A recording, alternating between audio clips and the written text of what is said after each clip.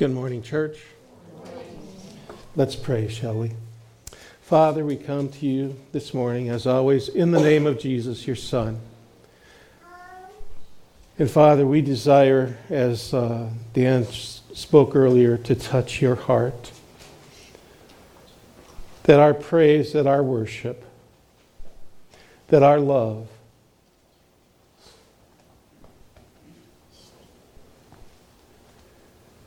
would enthrone you, Father, on the thrones of our hearts. And we know, Father, that we can't touch your heart without having our heart transformed. We came here this morning to bless you. We also came here this morning to become more like you. So we ask that this word this morning would do that, Father. That in combination with the worship, we would be transformed to look more, to be more like Jesus. And for that we give you thanks and praise in Jesus' name. Amen. I'm either going to do a great job this morning or I'm going to get a lot of trouble. So we're going to see where it goes. We're going to start with Luke chapter 2, and we're going to read through the first 19 verses or so, but in parts. Luke chapter 2, verses 1 through 7 in the New King James Version. And it came to pass in those days that a decree went out from Caesar Augustus that all the world should be registered. This census first took place while Quirinius was governing Syria. So all went to be registered, everyone to his own city. Joseph also went up from Galilee out of the city of Nazareth into Judea, to the city of David, which is called Bethlehem, because he was of the house and the lineage of David, to be registered with Mary, his betrothed wife, who was with child. So it was, while they were there, the days were completed for her to be delivered. And she brought forth her firstborn son, and wrapped him in swaddling cloths, and laid him in a manger, because there was no room for them at the inn. I'm sure you all know that a manger is a feeding trough or watering trough for animals. And actually, this is the only indication in all of Scripture that talks about Jesus' birth that suggests that he was born in a stable. Very early tradition suggests his birthplace was in a cave, which was perhaps being used as a stable. There are three Greek words that are used to describe lodging or an inn in the New Testament.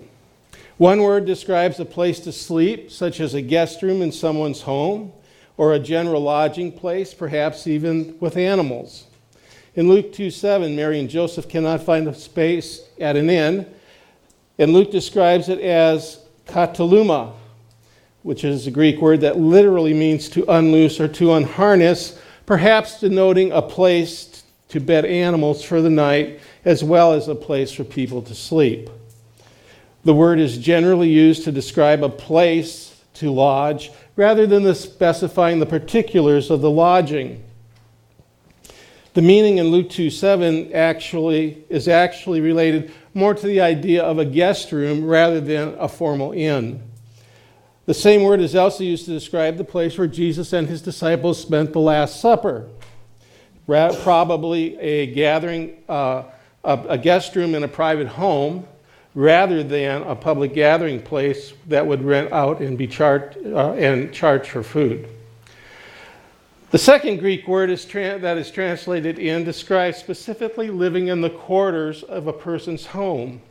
The Apostle Paul is housed at an inn while placed under house arrest. The word used in Acts 28:23, however, is kesenia, which can mean the general concept of hospitality or specific quarters within a person's home, like a guest room. Now, the third word for inn is found in the parable of the Good Samaritan. The Samaritan takes the wounded man to an inn.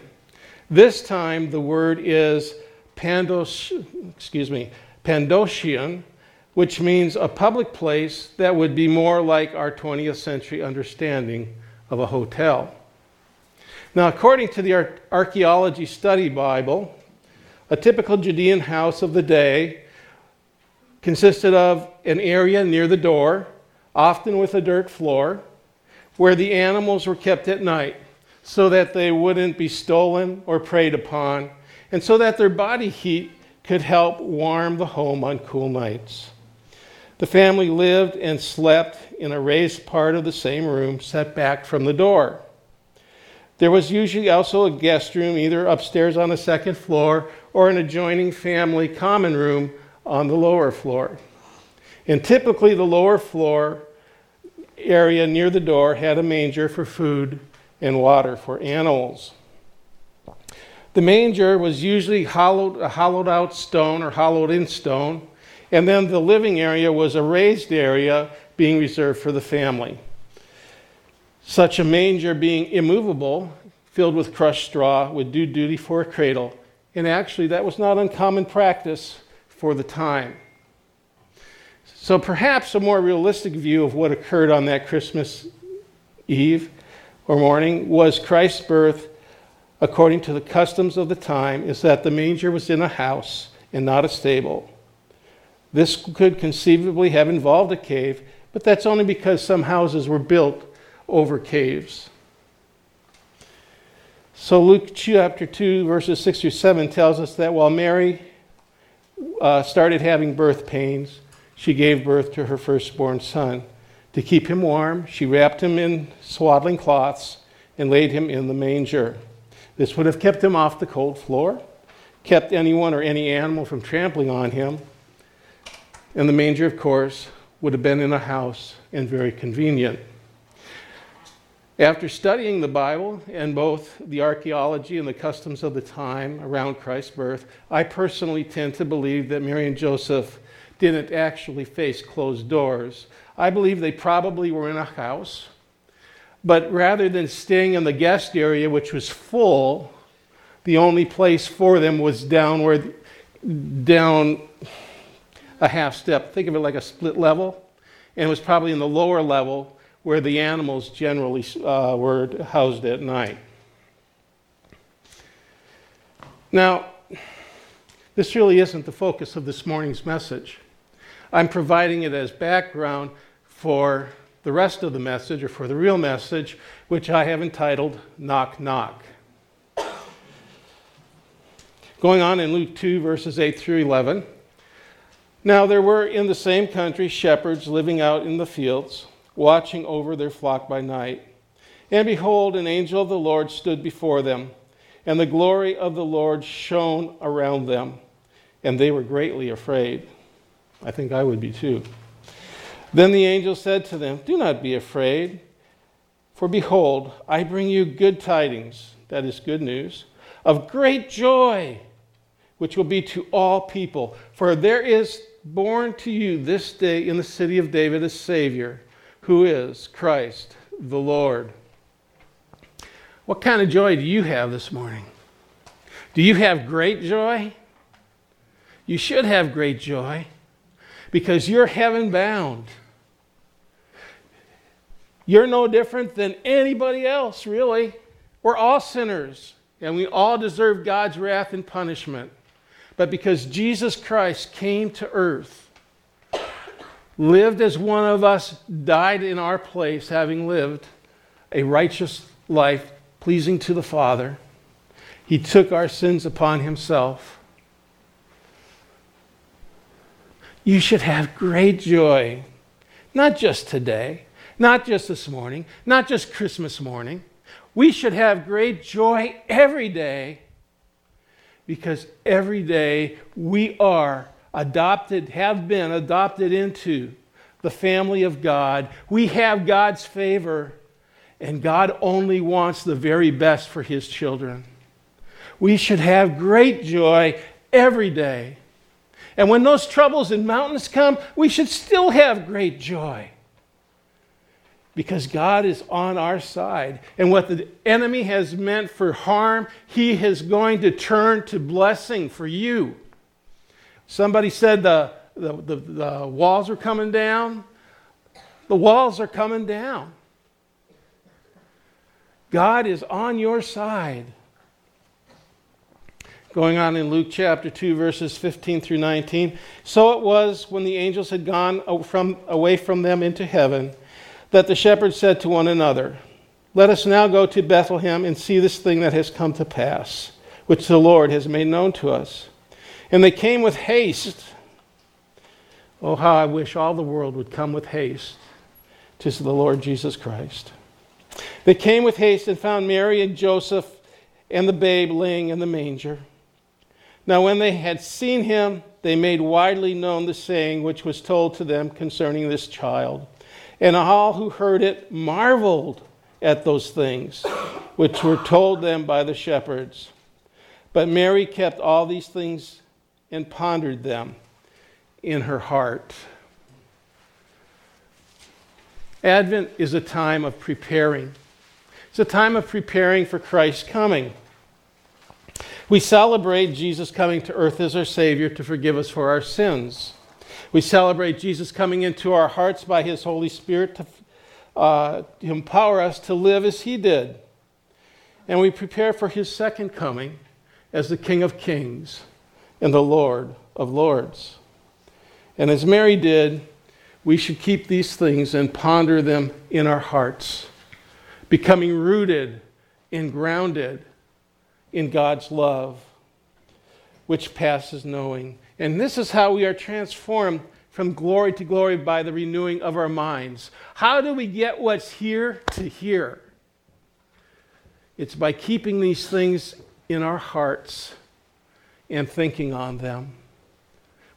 I'm sure every morning you wake up, you think, oh, how blessed I am to have another day to serve God, another day to become more like Jesus, another day to see what God has in store for me, another day to reach my destiny. I'm sure every day you are overwhelmed by the idea that God loved you so much that he sent his only begotten Son, Jesus Christ, to take your place, to suffer your punishment, so that he could hold you to his bosom and kiss your cheeks and tell him how glad he is that you're his child. I'm sure you're overwhelmed by that every day because you ponder these things in your heart. And as you ponder these things, you grow closer to God, your Father. You know, in a sense, I'm getting ahead of myself, sorry. But in a sense, every day when we study the Word, we ponder these things in our hearts. It takes the Word from here to here. It makes it real. It makes it alive to us. Advent really isn't just a time before Christmas. Advent is every day of our lives, preparing for the coming of the Lord Jesus Christ. Revelation chapter 3, verse 20. Behold, I stand at the door and knock, and if anyone hears my voice and opens the door, I will come into him and sup with him, and he with me. The context of this verse is Jesus speaking to the church at Laodicea. So he's speaking to Christians. A lot of evangelists like to use this verse to get you into the kingdom. You know what? I don't really have a problem with that. Because that's true. You know that when you came to Jesus, most likely, unless you've known him all just before you can remember, you know that the Holy Spirit was working in your heart. And during the call, the altar call, Jesus was knocking, and you opened up and let him in. But why would he write this? Why would he tell us that he's knocking at the door of our hearts once we're born again? Why did he write this to the church at Laodicea? Well, first of all, the purpose of knocking is to get one's attention. I have to ask a question of all of myself, and I'll ask it of you. Is Jesus knocking at your heart this morning? Is the Holy Spirit trying to get your attention about something? In the case of the church at Laodicea, his purpose in knocking was to encourage them not to grow weary in well-doing, not to lose their zeal for the holy things of God, to not be drawn away by the things of the world. However, we cannot know his purpose of knocking at our heart's door without asking a couple other questions. The first one being, do I hear him? Or is my life so cluttered with life that I don't really can be allowed myself to be distracted to hear that knock on my heart? And then the second question is, will you answer the door? Will you let him in? Maybe again, you're just too busy to get to the door. You say, I answered another time, another day. Maybe you're like the man that was sleeping and then someone came and wanted bread and said, I'm sleeping, my family's all asleep, I'm not going to wake them up, go away, come back another day, come back tomorrow. Or maybe you know why the Holy Spirit's knocking at your door and you're just not ready to surrender that door, what's behind that door, to Jesus Christ. If that's the case, I would like to encourage all of us. You see, Jesus doesn't knock to come in and point the finger. Jesus comes in to knock, or knocks to come in and to clean up the mess. Which of you women wouldn't love to have a maid come in every week and clean up the mess, or every day and clean up the mess for you? That's what Jesus wants to do. He wants to clean up the mess in our lives. He has no malintent. He just wants to make our lives richer, fuller, allow us to move more under the blessings of God so that we can live the abundant life that he died to give us. But God loves us so much, he will keep on knocking. He won't quit. He wants us he wants to dine with us. I like food, obviously. Trisha's a wonderful cook, obviously. And I would love to come to any of your homes because I like food. But there are some select one of yous, and it doesn't mean you're better than the other. It just means I like your cooking a whole lot. You will like Jesus cooking a whole lot.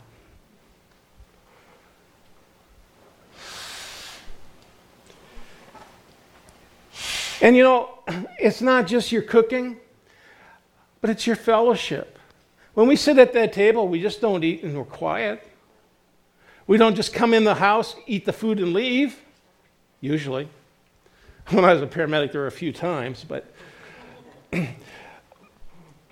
no, we sit down, we talk, we converse, we get to know each other better. And that's what Jesus wants. He wants to come in, sit down, eat with us, talk with us. Remember in Genesis, it said that God walked in the cool of the afternoon with Adam. That was why God created Adam, was for relationship. Sin broke that relationship. Jesus restored that relationship. But there's still, Adam had to walk with God or God walked alone. We have to answer the knock at the door and walk with God in order to get to know him better, which in turn causes us to become more like Jesus. You know, when the scripture says that today is the day of salvation, it doesn't just mean that today is the day to receive Jesus. You see, the word salvation, sozo, it means totally saved. Saved from everything, not just hell. It means saved from everything. the financial disaster that's looming on the horizon, the illness that plagues us,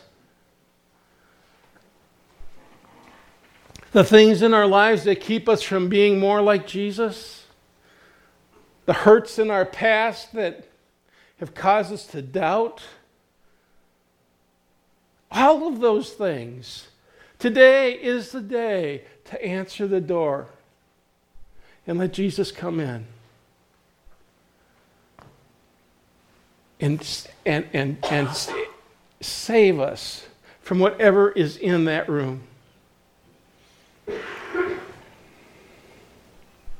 And Jesus concludes his address to the Laodiceans by saying in verse 21, "To him who overcomes, I will grant to sit with me on my throne, as I also overcame and sat down with my Father on his throne."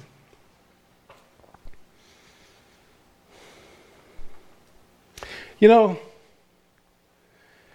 Jesus was born, whether he was born in a stable or born on the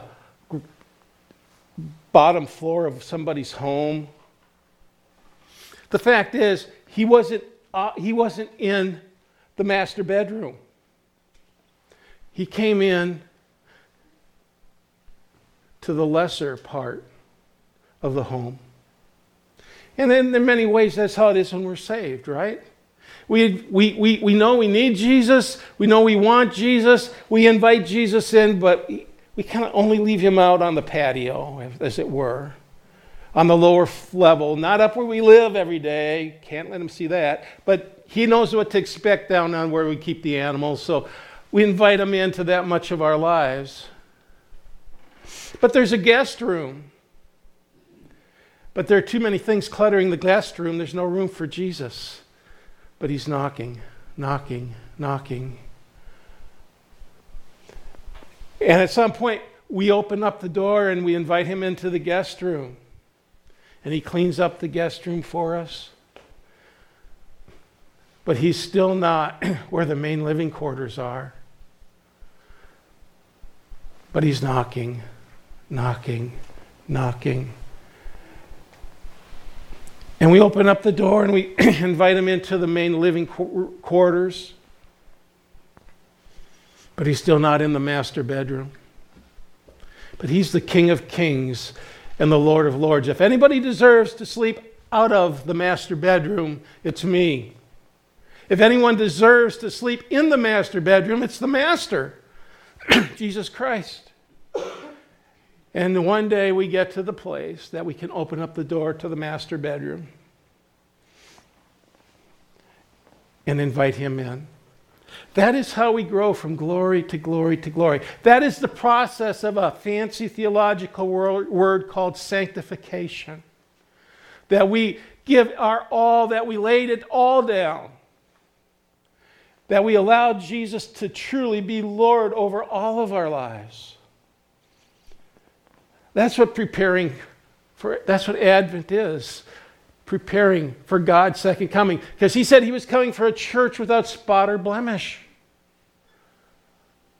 And that's how he can most fully use you and me. And that's how he can most fully bless you and me. Is when he has total reign over our lives. What door is Jesus by his Holy Spirit knocking on in your lives this morning? What door do you need to open? Is there still more room in your heart for more of our Savior and his will for your life? You know, I can't say with certainty that Jesus was born in a stable or on the lower floor of a Judean home. But it occurs to me what's important is the fact that he came, not just where he was born.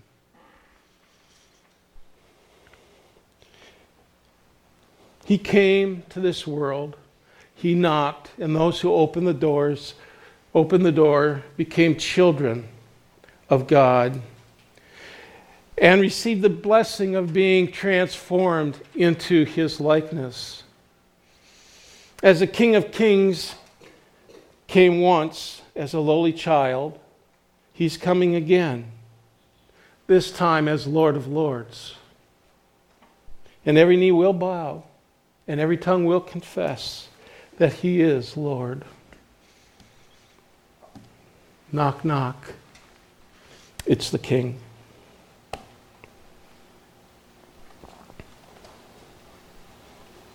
Father, this morning, we want to open up all the doors of our heart. We want to hear you knock. We want to answer the door. We want to open the door. We want to invite you in. We want to dine with you. We want to know you better. We want to become more like you. We want to be fully submitted to your will for our lives.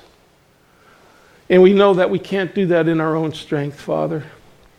So we ask for your Holy Spirit to take this word and to make it power and strength for us. Father, you said your word does not fail. It does not return void, but accomplishes that for which you send it forth to do. You sent this word forth this morning, Father. You birthed it in my spirit. I believe you will bring it to pass in Jesus' name. I thank you and I praise you that you love us so much. You love us so much that you want to move us to the place where you can bless us the most. Thank you for your love, Father. In Jesus' name, amen.